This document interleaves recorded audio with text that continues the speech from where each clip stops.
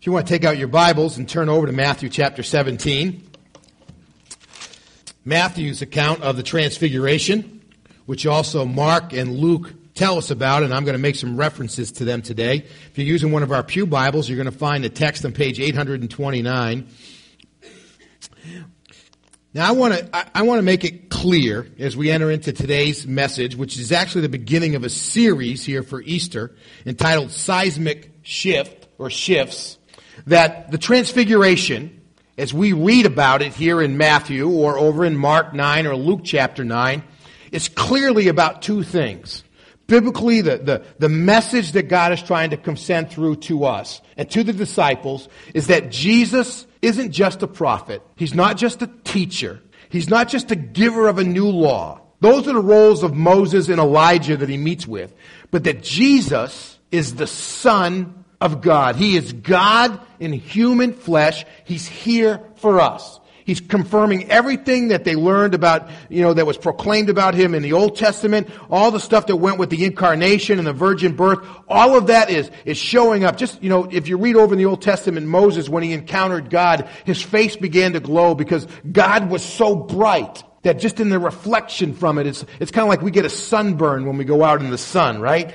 Well, Jesus has got that glory showing from the inside out. And it's clearly a message to the disciples that Jesus really is the Son of God. Secondly, the purpose of this encounter is literally to put a seal of approval, an exclamation point on the fact that everything that is about to happen in the life of Christ, the stuff that we know as the events of Holy Week, is exactly God's will. It doesn't come out quite as clear here, but if you go over to Luke's account, he says that when Moses and Elijah and Jesus were talking, they were talking about the exodus of Jesus and all that was about to happen at Jerusalem. And so it's a message to the disciples and through them to us that the life of Christ, the death of Christ, the resurrection of Christ is exactly God's plan. Okay? That's what this message is all about. This event is all about. I think as we look into it, though, it suggests to us, and I'm going to suggest this as well of the crucifixion and of the resurrection, that it illustrates for us that if we make some very simple spiritual changes at the foundation level of our lives, the seismic waves that can be released through our lives can be incredibly powerful. I mean, seismic activity has been all in the news lately, hasn't it? I mean, we're standing on moving ground.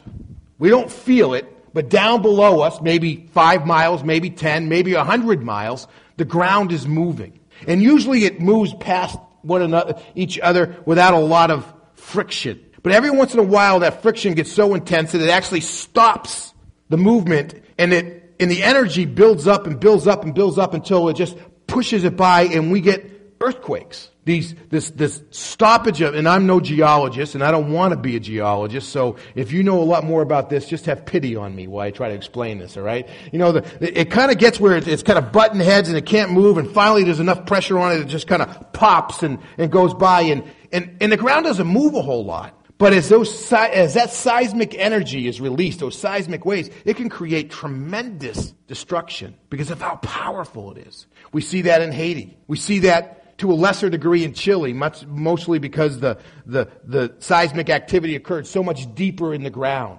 But even that activity created concerns thousands of miles away in Hawaii because they were afraid of these tsunamic waves that were going to come flashing at the islands. I want to tell you that I think one of the truths that we need to understand about our lives is that little shifts way down in the bedrock of our lives, of our character, of our worldview, of our foundations, little changes there have the potential for tremendous positive or negative repercussions on the surface of our lives. And I'm going to suggest to you today, out of this event of the Transfiguration and the events that followed, 3 simple shifts. And you can just pick one. You don't have to pick all 3, but 3 simple shifts that if you implement them at a foundational level of your lives, they're going to unleash a fresh wave of God's spiritual seismic activity in your lives that will just really will boggle your minds. So, for your introductory statement there, the small shifts in the bedrock of our spiritual lives can release powerful spiritual energy throughout our entire lives. Here's the shifts that I want to share with you today. Okay? If we can get ourselves to where we listen to God and then go do, instead of going to do and then come back and saying, Lord, how do I fix this? It can change our lives radically. Now let that just sink in for a minute. If we can get to a place where we listen to God, we hear God speak, and then we go do, instead of going out and doing everything and then come back and say, Lord, how do I fix this mess that I've created? God, I need to hear from you now. This emerges out of the text in a couple different places. The first is the disciples' participation, Peter, James, and John's, in this transfiguration event. If you read through Luke's account, they were up with Jesus on the mountain, and a precursor to what's going to happen in Gethsemane on the final night of Jesus' life. Jesus is praying, and they fall asleep. When they awaken, what they see is this blinding light, and they're startled. And the scripture says Peter doesn't know what to do. So instead of just listening, Peter just blurts out. He's got to do something. Lord, it's great that we're here. We can build some huts. We'll put up some tents so you and Moses and Elijah can stay, and we can have a party up here on the mountaintop for a while. And immediately that moment, the cloud descends, indicating the presence of God, and it probably incorporates Moses and Elijah and Jesus. Well, it probably doesn't incorporate Peter, James, and John. But they see this cloud descend, and a voice speaks to them from the cloud. This is my son, my beloved son, in whom I'm well pleased. Just listen to him. And once you've listened, you can go do. And the scripture says that they fell on their faces, and they were fearful at the voice. And Jesus came over and touched them and raised them up, saying, don't be afraid. Because when we listen to God and then act, we have nothing to fear. How much in my life, how much in your life would be changed if we had just listened to God first and then acted? It's powerful stuff when you think about how it might have changed your family of origin if people had listened to God first and then acted. You might think about how it could change your present family if you were just listening to God and then acting. Your life trajectory or your purpose, your marriage, your career, your financial lives, with all the impulse buys that we have a tendency to do. And then we say, why did I ever do this? And we still make the payments on everything. It's just, and we do this all the time. We're so like Peter. We want to leap first and then ask God for light as to where we're going to land, instead of letting God give us light and then leaping.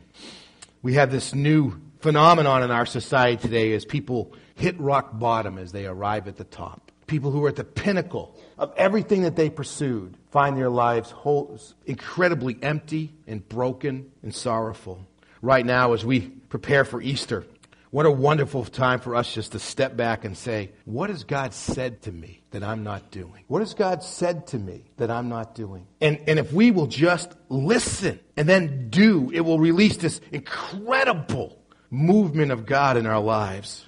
Whether that word is to believe, whether that word is to repent, whether that word is to trust, or whether it's to forgive, whether it's to serve or to love or to give, whether it's to come up with a fresh appreciation of the abhorrence of sin, God says listen and then act. Second reality, second shift that I see in this text that might be helpful for you to implement, helpful for me to implement in the spiritual journey, is the idea of expanding your faith. Just let your faith at a bedrock level grow a little bit and see what that does across your life as it releases the seismic activity of God in your life. We read this account in Matthew 17 and it comes out a little bit more clearly in a couple of other places, the dynamic that's going on in Mark 9 and Luke 9. But Jesus has been up on the mountaintop with the disciples. And transfiguration. He comes down they want to act instead of listen. He's revealed to them that, people have been doing this forever. That they did this to the prophets, they acted and because they didn't want to listen. And even now Elijah's come in the form of John the Baptist and he's been rejected. They didn't do anything that he told them to and they've just done away with him. And so as he arrives at the bottom, what does he encounter? It's a mob scene. This large crowd has gathered around the disciples and this father. This father has come to the disciples who have already been out on mission, have already healed people, have already cast out demons. They've done all this stuff, and he brings his son, who he's just distraught over. He brings his son to the disciples, probably disappointed that he didn't find Jesus there when he got there. But he brings his son to his disciples and he says, you got to do something for him. Can you heal him? And you can just see the disciples, it's probably like, okay, bring him over here, have him kneel down, we'll lay hands on him, they pray over him, and they get up and nothing happens. And they're like, all right, huddle up. Why didn't this work? What are we going to do next? And nothing happens. He stays possessed by this demon, which gives him like epileptic type of experiences, where he just has these seizures where he can't move, and at times his father says it throws him into the water where he could drown, or throws him into the fire where he could be burned to death. It's just nasty stuff. Nothing can happen. When Jesus arrives, the father says, you got to help me, And what does Jesus say? He says, you unbelieving and perverse generation. You unbelieving and rebellious generation, depending upon which translation you're reading. Some of the accounts of this just have the idea of you unbelieving generation. Others include the idea of unbelieving and the rebellious or perverse generation. What is Jesus getting at there? And who's he talking to? Is he talking to the disciples? Well, he's going to chastise them a little bit for the littleness of their faith. We're going to talk about that in a minute. But I think he's really talking about to the crowd that's around them. They've shown up to see something they can go home and tell people about. Hey, man, I want to tell you what happened. I followed this guy who was going to get his son healed, and man, the healing took place. It was cool. You should have bought tickets. They're looking for wonders. And Jesus says, you know what? You're looking for wonders, and you've missed all the signs that the presence of God, the kingdom of God, is with you. Still happens to us today. Still does. We look and say, God, I got this problem in my life. You haven't done anything about it. Where's the wonder? Instead of replaying the tape of all the signs where God has proved his faithfulness, his mercy, his forgiveness, his compassion, and etc. in our lives. Jesus continues the dialogue with his dad. He's got mercy on his father, and he kind of pulls him aside and says, how long has this been happening to your son? His son says, well, as long as I can remember, since the time he was a little kid. He said, if you can you heal him? This is over in Luke's account, I believe. He says, or Mark's account. If you can, would you heal him? And Jesus says, if you can? If I can? What do you mean if I can? If you believe, all things are possible. And the father looks back to him and he replaying the tape of all the things that he's tried over the years to get his son healed, all probably all the Sabbaths he's observed, and the offerings he's made, and the synagogues that he's been to, and the supposedly prophets, and even Jesus, he's replying all that stuff, and he says, I believe, but help my unbelief. I'm at a point where I'm just not sure it's going to happen anymore. And Jesus says, if you believe, all things are possible. With faith, all things are possible. There's this tremendous cry for us to step our faith a little bit, to expand our faith. And when we do it, it releases God's potential in our lives to achieve everything that, if we're really serious with ourselves, we want. Peace, harmony, joy, contentment, great relationships, the ability to sleep well at night because we know our conscience is clean because we're walking with God. There's a wonderful opportunity for us at Easter to expand our faith, to go back and review God's signs in our lives of his power, of his wisdom, and of his compassion, of his goodness. I challenge you this Easter to expand your faith. One other option that can create seismic shifts in our lives. For some of us, it's going to be just go back and say, what, God's spoken to me, and I just need to do. For others of us, it's going to be say, what, I've kept God kind of bottled up on a shelf. I'm not sure he can really do all this stuff. And so I'm just going to go back and look at all the faithfulness of God, starting from his word in Genesis 1 and through all the tape of my own life. I'm just going to let my faith expand a little bit. But there's one last shift that might be fruitful for us to implement at the bedrock level of our spiritual lives. And that's to become a person of prayer. A person of prayer. Not people who pray, but a person of prayer. When this whole event is over, the disciples are baffled.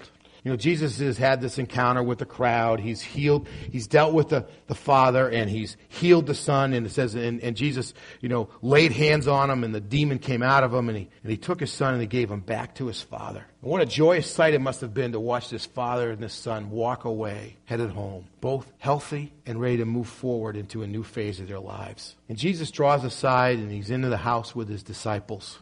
And they come to Jesus and they say, when we were out on mission when you sent us, we could do all this stuff. Why didn't it work? Why couldn't we cast out this demon? And Jesus' response to them says, this kind can only come out by prayer. Prayer is a powerful force in our lives. But the conviction that I have on my heart today is that many of us, myself included, often are people who pray instead of people of prayer. And I know that may sound... We're the kind of people who we get motivated to pray when we see crisis in our own lives or the lives of other people. We're willing to get on our knees when somebody's being rushed to an ER or there's people are out of work or there's financial or relationship crisis happening. We're willing to do all that kind of stuff. We're willing to be people who pray. But when it really comes down to being people of prayer, we don't do so well. And I want to tell you, I think one of the fundamental shifts that we can make in our lives is to become people. Just not a person who prays, but to be a person of prayer. Not just to be praying about life circumstances and our jobs and our health and all those kinds of things, which are all very important, but to be people of prayer. And how would I suggest to you some of the changes that are wrought in that is to, in one of the accounts, Jesus goes right out of this and the disciples are debating who's going to be the greatest. What's interesting is that probably what happened is after the whole thing, Peter and James and John are saying, I got to tell you what happened on top of the mountain. I mean, Jesus was glowing from the inside out. And they all get to, something big's about ready to happen. So what pops into their mind is the spiritual creatures that they are. Who's going to have the most power when the kingdom happens? And Jesus pulls them aside, and says, you got to accept a child like this. You've got to be ready to serve the least of them. I got to tell you, where is the domination in our prayer lives where we're asking, God, how do I be a conduit of your grace into the lives of other people? When was the last time you woke up in the middle of the night and got out of bed and got on your knees because you were asking, God, show me how to serve people better than I do today? God, how can I be a more powerful instrument of grace in the lives of others? God, how can I be victorious in the spiritual warfare that's a part of everyday life when we encounter the types that can only come out by prayer? When was the last time we were kept awake at night, asking ourselves prayerfully, do I see all of the activity of God around me? And am I willing to engage it? I mean, those are the kinds of things that are at the heart of being a person of prayer. It's not about the stuff that's happening in our lives. It's about the stuff of who we are and who God wants us to be.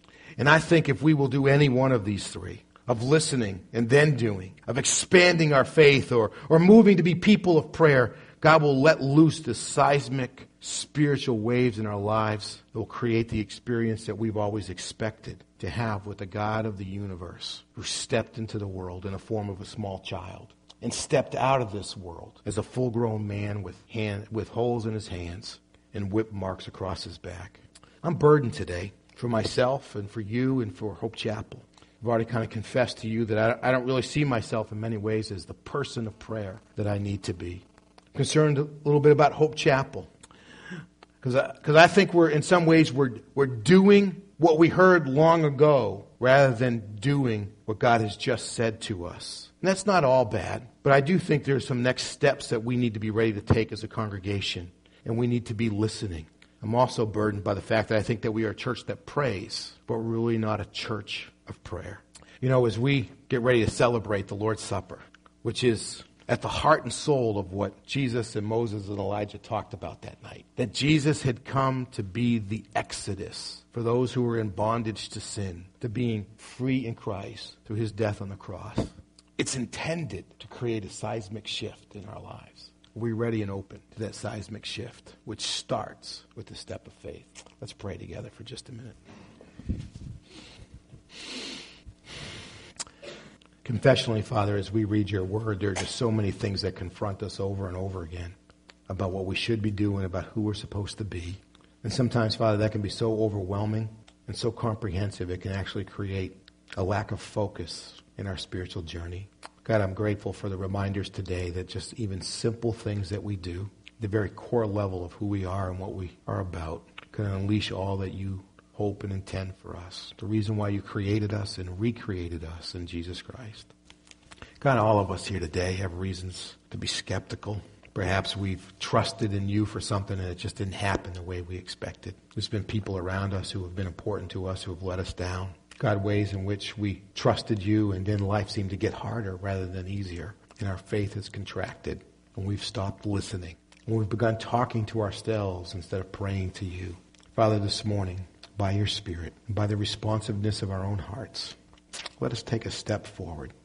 Let us release a seismic shift in our lives by listening to you, by letting our faith grow, and by talking to you about who we're really supposed to be and what we're really supposed to do. And God, we thank you for what's going to happen as we do that sincerely. In the name of Christ, amen. Can I ask you just to sit prayerfully, maybe even with your heads bowed and your eyes closed, and so those who are going to come help serve the Lord's Supper come up and just spend a moment reflecting.